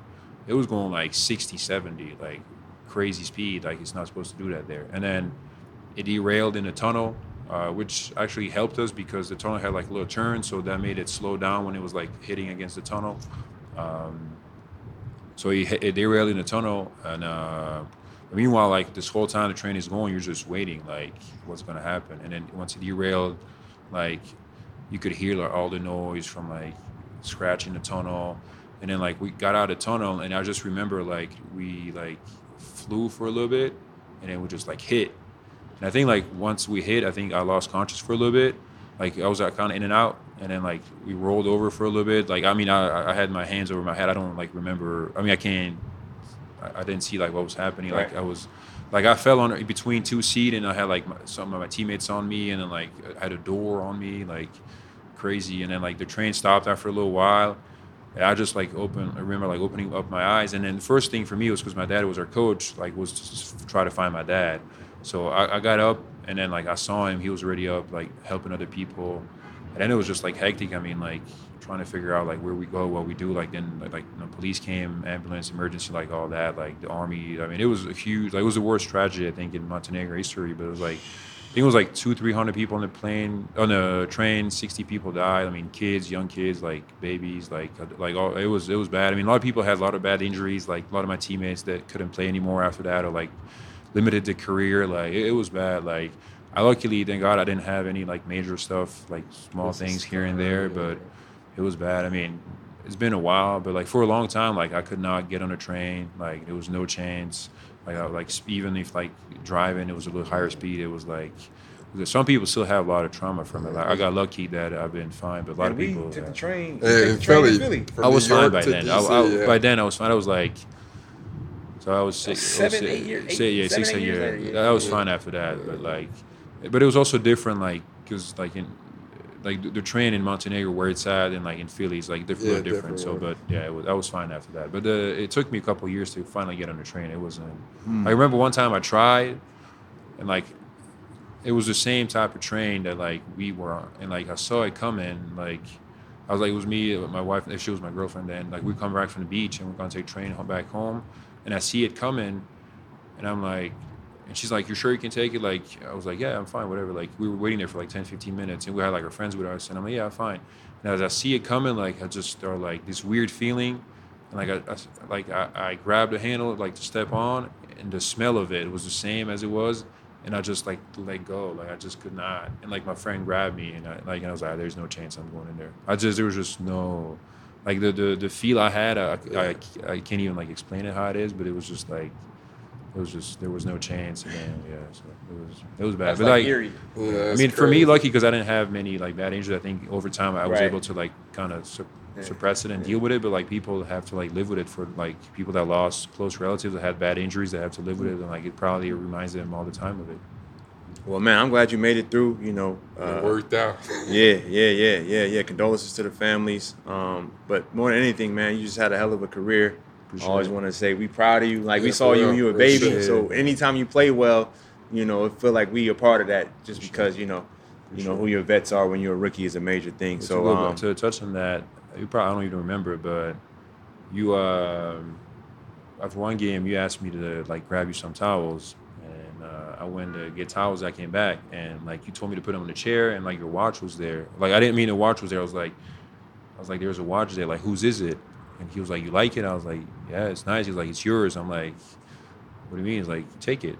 I was like, "No." I mean, it was like a Breitling. I still have it, by the way. I still keep it. But I don't even remember that. Big dog. He was like, "No, it's yours. Just keep it." I'm like, "Nah, I can't." I was like, "I can't do that." Like, I mean, it's like, I mean, I don't know how much it was worth, but I can't take that. There's no way I do. And then you were like, "No, white face." White face. Oh, I know exactly. White face, brown band. Brown leather band. I do remember that because I said, "You what?"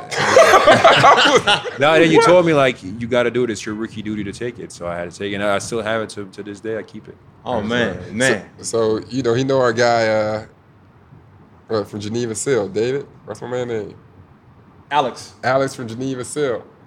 I don't remember that. On Oak Street. Right down here's a watch store out here. Oh, I never been there. Oh no? I think you've been in Richard Mille across the street. I've been there. Oh, that's the same thing. It's the same thing. He's across the street. Oh, so they'll probably been. Yeah, but that's Dre's guy too. So yeah. I'm poor. Still. Fam, I'm glad you remember that. Damn. I do, man. That was a big thing for me. Like I tell a lot of people about it when they ask me like people that helped me, like I always like mention you, and like you were good. Drew was great to me. Tony Batty was huge. Spencer Hawes was Spencer. Like, we had a special group of guys. No, we did. We had a group of guys. We would go grab dinner at night. Yeah. Sometimes. Oh, yeah, like we drove back a lot from the airport because I live next to you. Like I mean, that building next to you. I couldn't afford your building, but I was in the building next to you. I remember that. We had a good team, man. We had some funny I don't know why they they took it apart. But like Lou Will was with us too. Yeah. Joe Thad Young. I tell people all the time that was one of my closer teams. Like I was closer to that team, just as close as I am with the Warriors, if not more that team, just because like we lived in Philly, we had to survive together. Yeah, we also just I feel like in that little ass locker room, we were so open, pause, that like you know, I'm just saying, but like literally we had like some of the most funniest times on earth, bro. Like and even like you knew we were tight because in people's bad moments, we could all laugh at it, and it was like an open joke. You know what I mean? But that was lit. No, it was a good year. We're like through up and downs, and we ended up like strong. I mean, close to like getting to the Eastern Conference Final, like from the 8 seed. I mean, D Rose got hurt; it helped us, but a bunch of guys had success on that team. Yeah, for sure. After that, we all had our own successes. So, wishing you nothing but the best, man. We continue to watch you, and just keep killing it, man. Appreciate it. Thanks for having me on. Yes, sir. It's a wrap. It's a wrap. Sure, man.